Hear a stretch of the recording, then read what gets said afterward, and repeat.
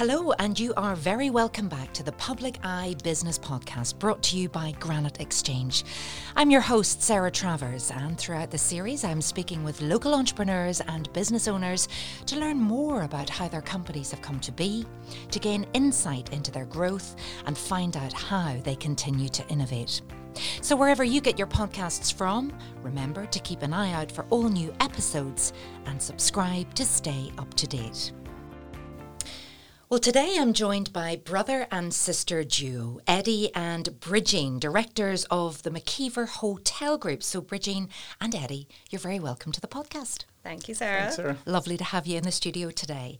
So before we begin, as always, I'm going to give a little bit of background on Bridgene and indeed Eddie and their family business. So the McKeever Hotel Group, many of you will know, is a family-run business based in Newtonabbey in County Antrim in Northern Ireland. The group was founded by Bridgene and Eddie's parents, Eugene and Catherine McKeever, who are both managing directors of the group. Now, daughter Bridgene is the group's marketing director, Bridgene Keely, and her brother Eddie McKeever is operations director. So the McKeever Group offers superb hotels and locations throughout Northern Ireland and in the Republic of Ireland. Since starting off in 1993 with one hotel, Coors Corner Hotel, the group now has 5 hotels, north and south, including, as I said, Coors Corner, Dunsolly Hotel in Antrim, the Adair Arms Hotel in Ballymena, Dillon's Hotel in Letterkenny, and the newest addition, the fabulous Dunadry Hotel in Antrim. So quite a collection. And Bridgene, growing up around hospitality and hotels, it just came second nature to you, really. Absolutely. I think growing up we really had no choice, especially at the start. It actually started in a restaurant in Randallstown, which we lived above. So it was mum, dad, Eddie and I think at that time. And we've always been immersed in it. You know, our chores were stock rotation and collecting glasses in the bar, and there was no such thing as dishwashers back then, so there was a lot of very liquid used. You were the dishwashers? We were the dishwashers, yes, absolutely. And what was the name of the restaurant? It was Granite House back then. Granite House, I'm sure many people will remember that. Eddie, what memories do you have of growing up above the restaurant? Yeah, it's very similar. I think a lot of people look at it today and think, oh, it's all okay for them, but don't know that we actually grew up above the restaurant. And like Bridgene said, done the chores there with that. But also, I remember kind of good times. We were kind of playing around upstairs. We thought we were brilliant. We were left our own devices. We were given ice cream and soft drinks and anything to keep us quiet. And so how many were in the family? Because it was a big family, all to be living above the restaurant. Yeah, well, at the time we lived above the restaurant, I think there was just me and Bridgene. Possibly Marion was maybe on her way. We now have, there's myself and Bridgene and 3 other sisters now. So I think we lived above the restaurant for about a year or a bit more, and then moved out to a house. But even that, when we moved out to the house, there were still emergency phone calls for mum to come down. She'd have to pack us all in a car to come down to stay upstairs and serve people because somebody didn't come in or just to get busier than they thought or anything like that. So it's always been a hectic kind of environment, but Absolutely. Lots of fun. And, you know, many people will know your parents, Eugene and Catherine, because they were really big in hospitality. And, you know, I know a lot of people would know them very, very well. How did they grow their business, first of all, then, Bridgene? To be honest, Sarah, when I look at what they did, especially now being a mother myself, I don't know how they did it. I honestly don't know how they did it. Talking to them, the dad was the head chef at Coors Corner back then. It was the Roadhouse. It was just a bar restaurant. And he was head chef there and had a very good job, very steady wage. Mum was a teacher. And they basically sold the house with 2 young kids and moved into this restaurant. So Mum continued to teach, and then she lectured 2 evenings a week, and then waitressed at the weekend and other evenings. And Dad was the chef, and they employed 1.5 staff members as well to help them out. And that really was it. So there wasn't any days off. There wasn't any holidays as such. There wasn't any Christmas. Mum and Dad worked Christmas Day. So we really understand sort of the sacrifice, but I suppose they did it because they had this vision and they wanted to give us a better life and a better chance as well. And they're passionate about hospitality, and it's something that we have took on as well, because we were brought up around that work ethic and the passion of serving people. And we are very privileged because we are part of people's lives, from christenings, births, weddings, and then celebrations of life as well at the very, very end. You know, we're there for it all, and we're very privileged to be part of it. I think as well, going back though, I mean, it was always Dad's drive and passion to have his own business, and he always thought a bar, and that would be him, and that would be happy. So I think it says a lot. Mum followed him with that, which says a lot for their relationship. And I don't think, me and Bridgene have talked about it a lot of times, I don't think we could have done that ourselves or even together. So I think, you know, we have a lot to be thankful for them. They obviously have a very tight and good relationship, and they can work well together as well as bring up children too. But, you know, you talked about sacrifice there, Bridgene, but Eddie, it didn't put you off. You're both now at the helm of the business. Yeah. I grew up in it. I suppose I was in from around about 13, 14, washing glasses, and officially got paid. Before that, I was washing glasses, not getting paid, I suppose. That's no good. Go on strike. Chores, but then that was the first time I was in behind Coors Bar and washing glasses and things. And I just loved it from that time, doing summer holidays, weekends, and just knew I always wanted to do it. And it was funny because I remember even back at that time in careers, they would have cards for an accountant, a lawyer, a builder, whatever, and didn't have a card for hospitality. And the careers person would be, is there anything else you're interested in? Because I don't have a card for that, you know. So gosh, the computer says no. That's the old-fashioned way of. Yeah, really, I wanted to be a dancer, and they said you're going into hospitality. Did they? Yeah. There's only one choice for Yeah, you. you So have who's no the choice. eldest, Eddie? Are you I'm the eldest, yeah. And then you came next, Bridgene. Yeah. So your dancing had to get put on hold. Put on hold. To be honest, I wasn't a great dancer anyway, so it was probably the right decision. Well, knowing you now, I think they made the right decision there. And then, okay, so Eddie, if I was just stick with you, because you didn't go straight into the yes, you were in the family business, but you went elsewhere really to learn your trade. Yeah, well, I went over to Edinburgh to study in Queen Margaret's University over there for 4 years. I don't really know why I wanted to go away. I remember having a conversation with someone that was the year ahead of me, and they kind of had came back to a Christmas or something, and had said, it's great, I've got a set of friends over there and a set of friends here. And so I just wanted to go away and do that. So I went to Edinburgh for 4 years, and while I was studying there, hospitality and tourism, I also worked in hotels and bars and things over there, and got to a management position sort of over there while I was still studying. I then came back, wanted to start my career, look for a job here. I did do a wee bit of a year out and managed a chalet, ski chalet for a season, which was good and got me using some of my culinary skills that I'd learned, but never really wanted to be a chef, but was able to put it to good use anyway for that. And then came back looking for a job, and the first one that came back was the Burlington Hotel in Dublin for Jury's Doyle at the time. So worked there for 2 years until it actually closed at the time that it was sold off. And then I went and worked for Delata. They have the Maldron and Clayton hotels now. They were just starting out, literally just bought their, I think it was 9 hotels from Choice at the time. And it was a really good grounding, because it was during the time of the recession, a lot of places going into receivership and hotels needing help, and they got into that market, which gave me the opportunity to go in and put in their standards, see what standards are missing in those hotels, why they got into those positions, and how we got them out of it, which was really good grounding for myself, because I've been able to bring that back now to the family business, which I came back into in 2013. And the first thing we did was bought Dillon's in 2014 from NAMA. In Letterkenny. In Letterkenny, from the exact same position that I'd been going in with Delata to positions. So I knew what to expect. I knew what sort of standards we had to bring in, what was likely to be missing, because every hotel more or less had the same. So that's really interesting. And how big had the group got at that stage? Where had your parents got the business to at that point? It was 3 hotels. It was Coors Corner, Dunsily Hotel in Antrim, and they'd purchased the Adair Arms in 2010. So this was 4 years later, so they were ready for another hotel. This one happened to come up, and because of my experience in the south, I suppose they weren't scared of looking south of the border. So talk me through that process. I will come back to you now, Bridgene, in a minute, but I'm finding this fascinating. So, you picked up all of the business acumen that you needed to be able to do that.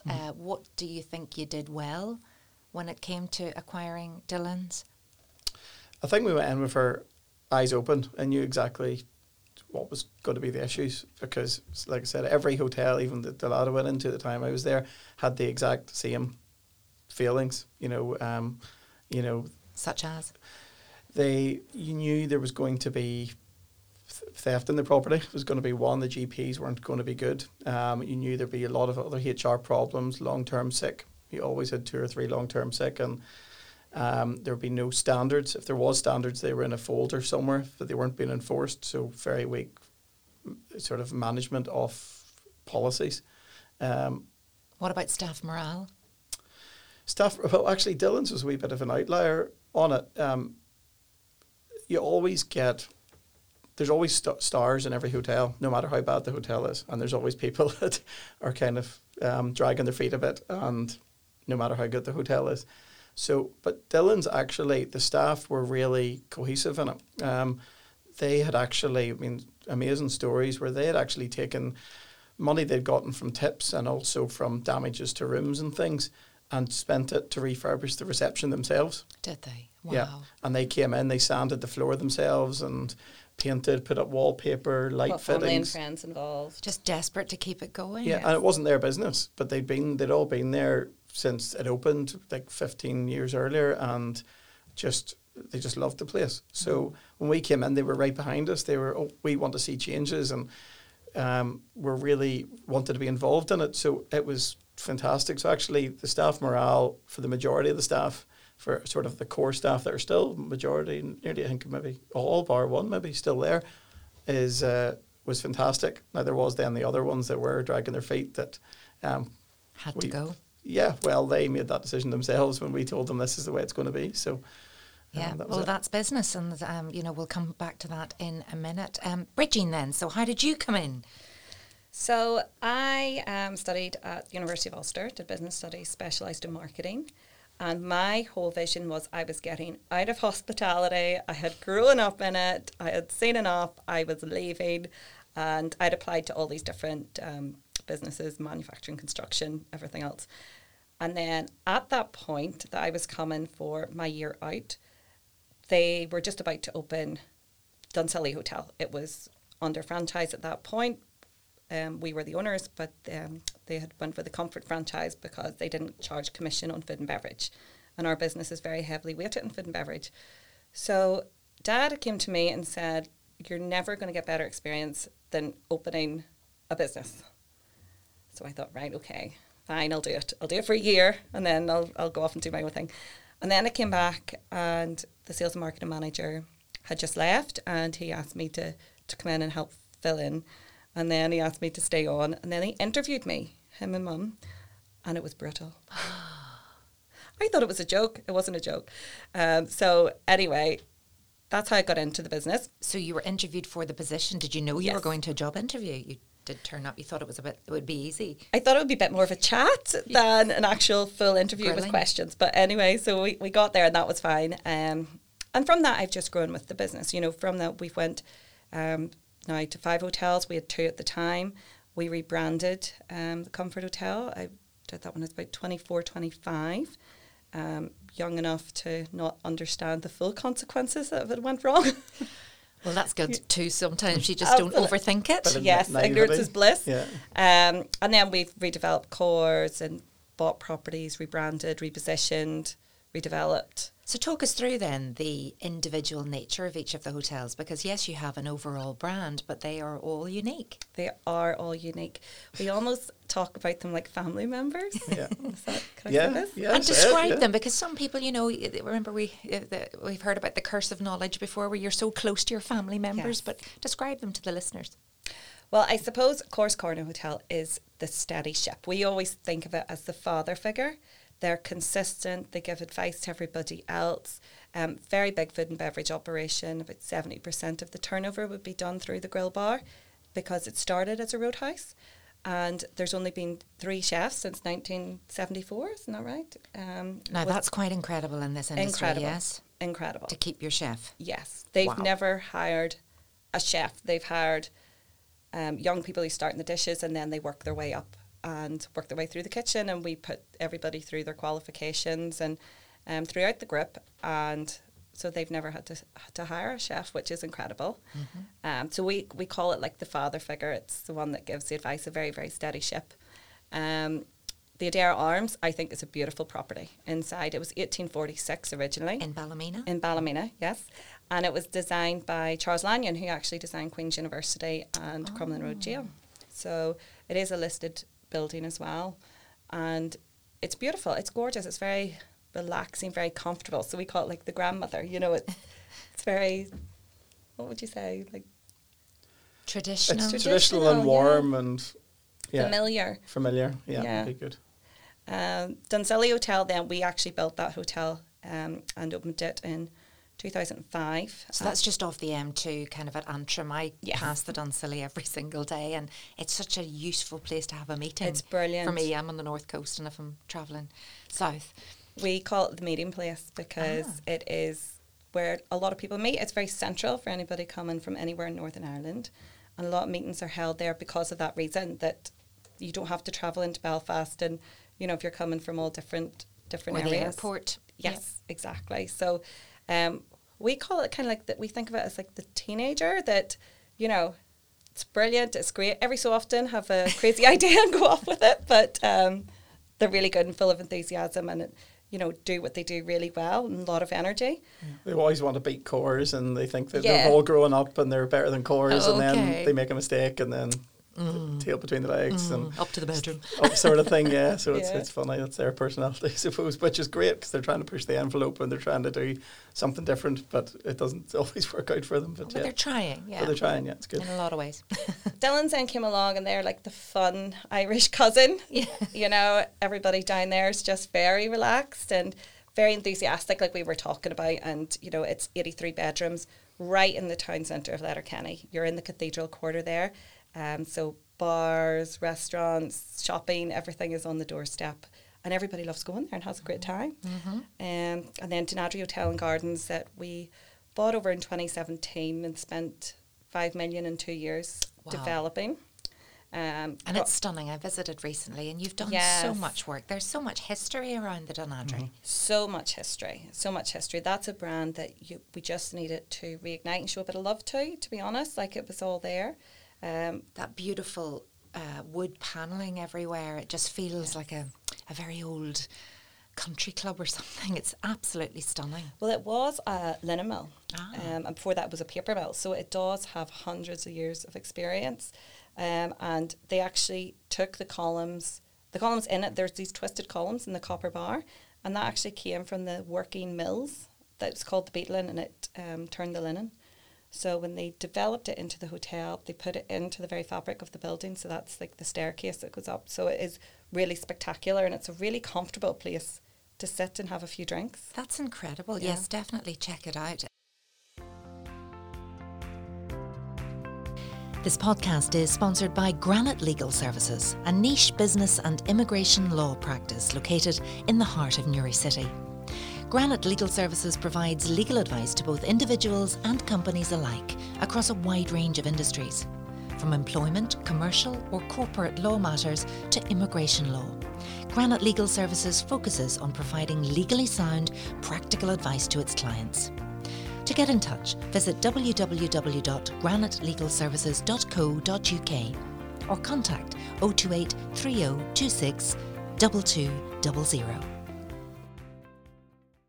What distinguishes, Eddie, the McKeever Hotel Group from competitors?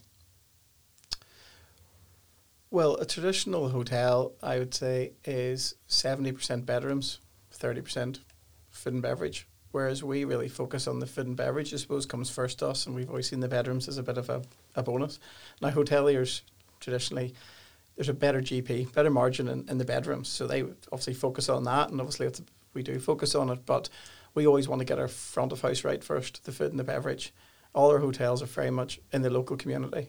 We have a lot of walk-ins, local people come and use it. So even managers that come and work for us from other hotels can't believe people just walk in the door and come for food and drink that aren't staying, you know. So I think we put a lot of focus into that, the customer service in the local areas, and what we can do food and beverage. It's probably the first discussion we have at every meeting is about the food and beverage before we get to the bedrooms, whereas other hotel groups would be very much all about the bedrooms, and then food and beverage would maybe be down the list just because that's where the priorities are. So you've talked there about the incredible staff there at Dillon's in Letterkenny, but if we think about the last couple of years that we've been through in a pandemic, hospitality, staff, managing all of that, how difficult has that been and challenging? It has been very difficult. We've been really lucky to start off with, I suppose. Coming out of the pandemic, we had a 97% retention rate from the staff that we went in, came back. Is that unique in this industry as well? It was definitely unique, yeah. Anybody that we've spoke to. So some unfortunately couldn't keep their staff on furlough because furlough was still a cost. So some people think, oh, it was fine, just keep your staff on furlough. But that was still a cost. You were still paying holiday accruals and employer contributions and things. So some people just couldn't do that, particularly when you didn't know how long it was going to go on for. We were in the lucky position to be able to do that. We had also just signed up for a online training platform, which was also a communication tool. So we used that during lockdown to keep in communication with our staff, even just updating them on a weekly or bi-weekly basis about changes to furlough, what it means, when we're intending to open, what our thoughts are, or just saying we're still here, hope you're okay.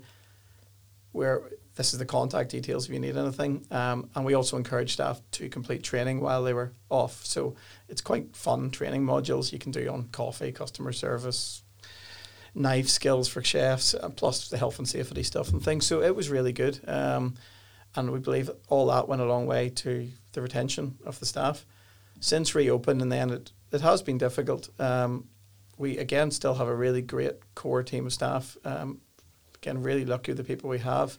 But the industry as a whole is suffering, and you're just much more aware if you do lose somebody how difficult it might be to replace them, and the qualifications of people coming through or the standard of people coming through that do come in new to your business isn't there. There's a lot more training and help and guidance needed. So we are really focusing a lot on our inductions or onboarding sort of thing of people coming into the industry to try to give them the best chance at a start that we can. Well, it's something you're obviously very passionate about, and indeed at the time of this podcast's release you will be the new president of the Northern Ireland Hotels Federation. So these big challenges, they're something that you're going to be very vocal about during your time as president. Yeah, I mean, from the industry in general, we have a target. We had a target pre-pandemic of £1 billion for the industry in Northern Ireland, which was achieved before the pandemic. That then moved to 2 billion, which means we want to double the size of the industry, which will be fantastic. But the massive roadblocker to that is people. You know, we can build 20 more hotels if we need it. If you've got the land, you've got the money, go and do it. But how you're going to staff those hotels, it just wouldn't happen today. So and then people looking at what happened before and think I'm not encouraging my young person to go into hospitality. That there's no surety there. There's, you know, it's a risky choice. People say that. I mean, hospitality does have a bad reputation going back probably the previous generations.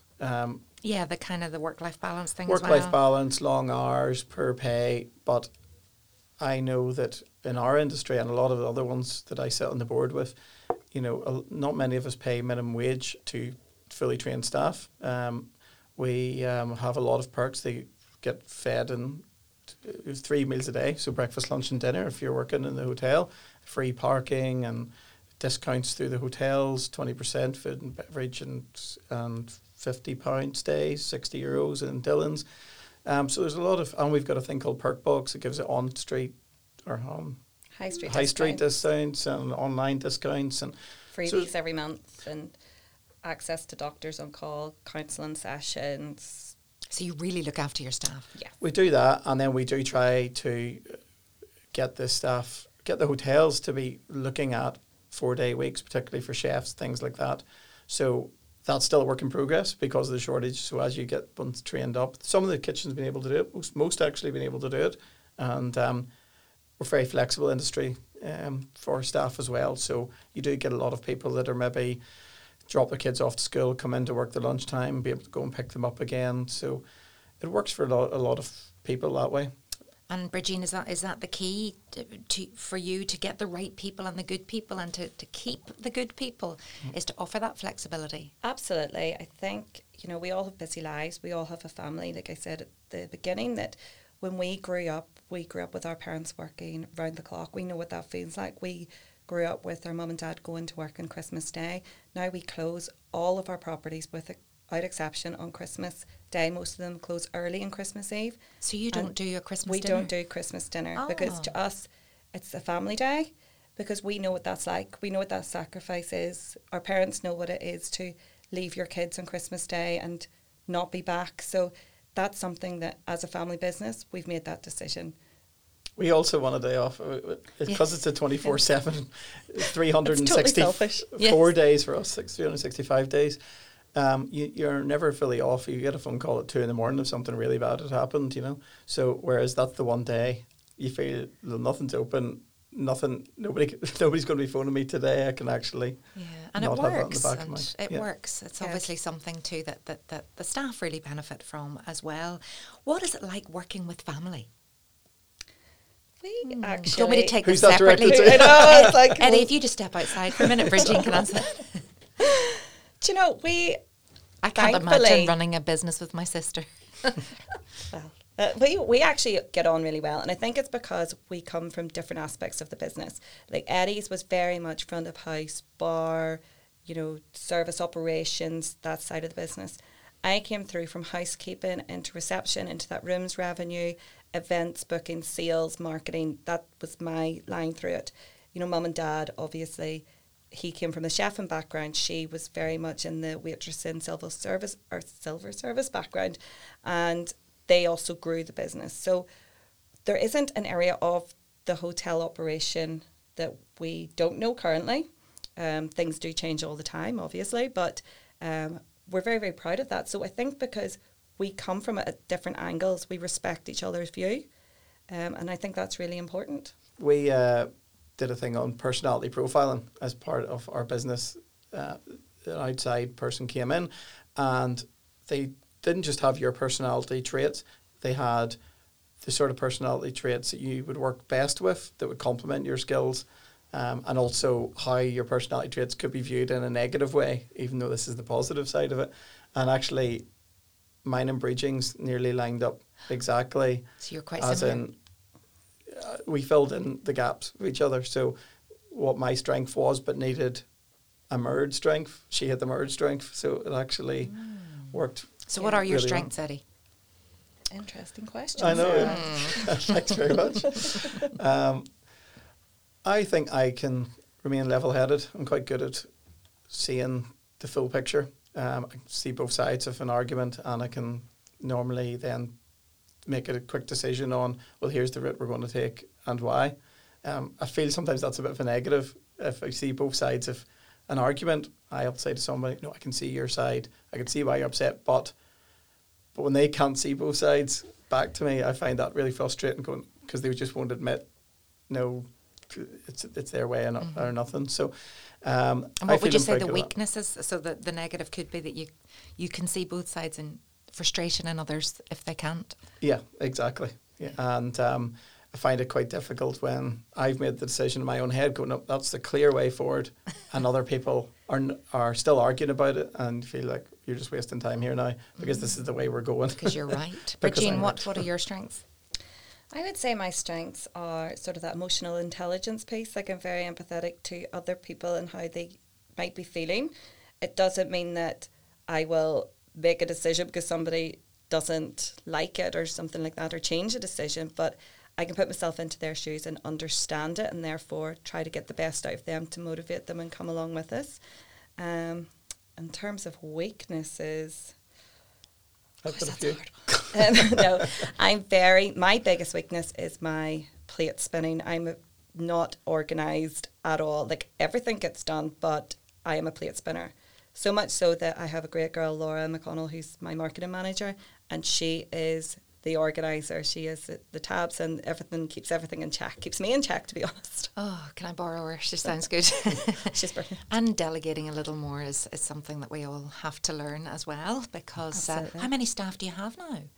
We've over 300 between obviously full-time, part-time, casual. Changes at different times of the year, obviously, as business changes, but... And customer service is massively important. I mean, the way you treat your staff also, you hope and know are treating your customers that way too. Yeah, well, that's what you hope. I mean, that is one of the biggest challenges of the industry is if somebody comes in, I mean, I don't know how many people's in our hotels as we speak, and you're relying on every single one of those staff members that comes into contact with a customer to get it right or do it as they're trained or all be having a good day. And it only will take one of those staff members to be having a bad day to cause a problem for a customer or for a customer to comment on it and say, well, that's not what I expected. And that's the challenge, to try to get that consistency across the staff. And then you've got the old TripAdvisor. Yes. But I think TripAdvisor is just an extension. Like, I have been in it long enough to remember we're going to the papers or we're going to the radio, and now we're going to TripAdvisor, and I suppose it is much more accessible. But I do think you have to look at it from is there a vein of truth in this? Have multiple people said this? Is there a problem with that dish or a certain department? Now, some TripAdvisors are just a rant. They hated everybody, they hated everything, nothing was right. And they had a bad day. They had a bad day, or maybe we had a bad day, and there's nothing you can do about that. But you always look for what was the catalyst, what started the ball rolling here, or is there a grain of truth in that, and does that need addressed? I think that's a great way to look at it, because otherwise you wouldn't be able to continue, or you let the red mist descend, which doesn't help either. It is difficult. Like, I do remember when TripAdvisor started, and I'd be going out for dinner with my husband, a bad TripAdvisor would come through, and it would ruin my night because you take it so personally, especially being a family business. But you kind of have to go, okay, it's not the end of the world. It's not going to ruin the business. Let's learn from it and use it as a learning tool rather than a stick to beat yourself up with. So what's the biggest lesson you've both learned from a mistake you've made, Eddie? It's a difficult one because I don't make many mistakes. No, you make so many, it's hard to choose. Yeah. It's hard to know sometimes mistakes at the time. It's only looking back. So if you're, for example, we've done a lot of work the last couple of years we brought in a financial controller again just before the pandemic, a HR manager. We used to do a lot of the stuff ourselves and wasn't getting done to anywhere near the same standard it is today. And you're looking back going, that was a mistake not doing that quicker. And I wish we had done that quicker because I think we'd be further ahead today. So I suppose that's a big mistake that we've made. And I suppose we're much more organised now with official board meetings. Our board meetings used to be round a table at lunchtime between the family. A bit ad hoc. And a wee bit ad hoc, and we'd normally end up talking about a staff member that didn't put down a coaster for somebody or something like that, right, instead of talking about actually the business side of the business. Strategy. And exactly. So whereas now we're much clearer on that. We have our 3-year strategy that we launched there the other month, and with that we believe then we've learned from our mistake of not preparing before, so we're much more adaptable and ready for change and able to look more into the future now. Same question to you, Bridgie. I suppose there's quite a few. I suppose, like, when you go through years, one of my big ones probably is when I was younger, especially, and probably only recently sort of went, you know what, let's look at this. I'd give a lot of power over to other people. I would have people come in and go, they must know much more than me. And let them make the decisions, even though I'm going, that doesn't sound right, that doesn't sit right with me. Your gut was telling you My something. gut was telling me something else. I thought, well, no, they obviously know more. They've came from this different background. They must know more than me. And it's taken me a long time to go, no, do you know what? You've been in this business for 20 years. You've worked up through it. And when your gut tells you that something isn't right, it's not right. Because ultimately what ends up happening is a few months down the line, I have to come back in and clean it all up. And you say, I knew that wasn't the right thing. And I should have stepped up and sort of taking those decisions. Yes, exactly. Instead of letting somebody else take that part. And it's not about micromanaging, I suppose. It is more about just realising your own experience does matter. Exactly. And I think a lot of the time, most of us probably are guilty of that. Definitely. So what does success look like to the McKeever Hotel Group, and how does your team celebrate success, Bridgene? To us, success is, I suppose, doing what we do every day and doing it well. You know, reputation means an awful lot to us, especially as a family business. And knowing that we're there for the community and looking after our people is one of our big success stories, and hopefully will be. We obviously want to continue to grow as well. We want to add on to the portfolio. We're looking at opportunities on an all-Ireland basis. But it's not about a numbers game. It's about making sure it is the right fit, because we are passionate about independent businesses. We're passionate about family-owned hospitality and tourism businesses. And there is a lot of investors coming into the industry, which is great, has its place. But I do fear that the industry will lose a bit of its authenticity and its uniqueness, which is why the international visitors love coming to see us and visit. So we kind of want to keep that family authenticity going and hopefully grow it. So you can't reveal anything, I'm sure, at the minute, but, any hints at where you might be going next? No, we don't know at the minute either. So suppose we're putting out the wishboard. Yeah. Is that what they call it? I don't know. We're putting out our intentions there and talking to people about here's what we'd be willing to do, whether it's buying another property, whether it's management contracts. Over the pandemic and lockdowns, we did get quite a few hoteliers that would come and ask for advice and ask for help, or what are you doing about this or that or the other. And we're happy to give that advice. And we kind of realised there was a lot of very tired hoteliers out there, and ones that maybe didn't have the next generation coming behind them, things like that. So we sort of have looked at setting ourselves up as having the possibility of taking on management contracts as well, whether it's short term or with the option to buy or anything like that. And well, maybe somebody will be listening to this today and would like to have a chat. Would that be something you would be open to? Oh yeah, we love chatting to other hoteliers anyway, even just to go over old war stories. Yeah. Sometimes it's like therapy sessions. It's great. But because this industry is really close. This industry has always had a history of helping each other out, and I suppose that's what we want to continue to do. Yeah. Well, the purpose of this podcast, I'm sure you've listened to previous episodes, is to inspire existing business owners and ambitious entrepreneurs to grow their business by offering insight into the success of businesses such as McKeever Hotels. So then, the big question, what advice would you give to people who may have a business idea but have no idea where to begin, or are unsure as to whether the risk is worth taking? I think, first of all, definitely do research. And go and speak to, there is great groups set up for this, like Invest NI, for example. If it's a tourism business, you can go and speak to Tourism NI or Tourism Ireland, and they have a lot of case studies and figures and stats around everything. I have a whole library there, so you can go into them and find out a bit more and run it past some of those agencies and even some funding agencies. There is grants and things like that.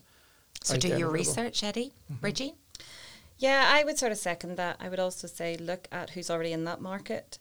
Maybe approach somebody that's in that market but wouldn't be a direct competitor. So, for example, when I started out in the marketing role, Julie Hastings from the Hastings Hotels, she let me come over for a full week and sit in her head office and just watch and be involved in what they did, because we were 3-star there, 4-star luxury. We weren't a competitor. And another family business to family business. So I would say maybe look for somebody like that. Doesn't have to be in Ireland. It could be in the UK. And they would probably be a lot more open to talking to you. Now, that's hospitality. I don't know about manufacturing or anything like that. But definitely go to like the networking events, the NI Chamber events. Talk to other people. Talk to potential customers that you might want this product, or is this a good idea? Is this something people want? Talk to as many people as possible is what I would say. Isn't that lovely of Julie Hastings? I'm glued to the hotel at the minute. Absolutely. Are you watching? Oh, yeah. Yes. Is it real? Is that just what goes on? Pretty much. yeah. Well, you see now that obviously talk about the staff problems and things, and that is definitely, and the fact that, like Bridgene said about this plate spinning, you can see there's so much going on from different bars, restaurants, events, and you're trying to manage every one of them with the one team. It's going to be difficult. Well, it's been fabulous having you in the podcast studio today, Bridgene and Eddie. Good luck to the McKeever Hotels Group, and good luck with whatever you do next, and indeed helping others.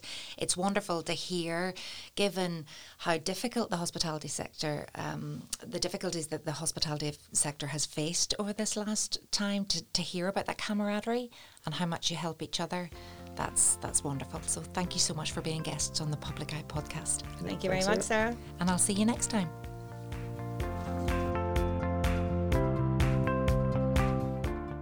This podcast was recorded in Granite Podcast Studio.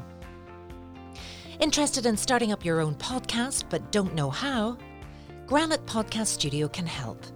Record your podcast in our state-of-the-art studio, which is based in the heart of Newry City. Our studio has cutting-edge and user-friendly technology and can seat up to 4 people. We also provide an editing service for our team, using your guidance and editing notes to provide you with a flawless finished product, leaving your listeners wanting more. For more information on how you can get started, visit www.granitepodcaststudio.com.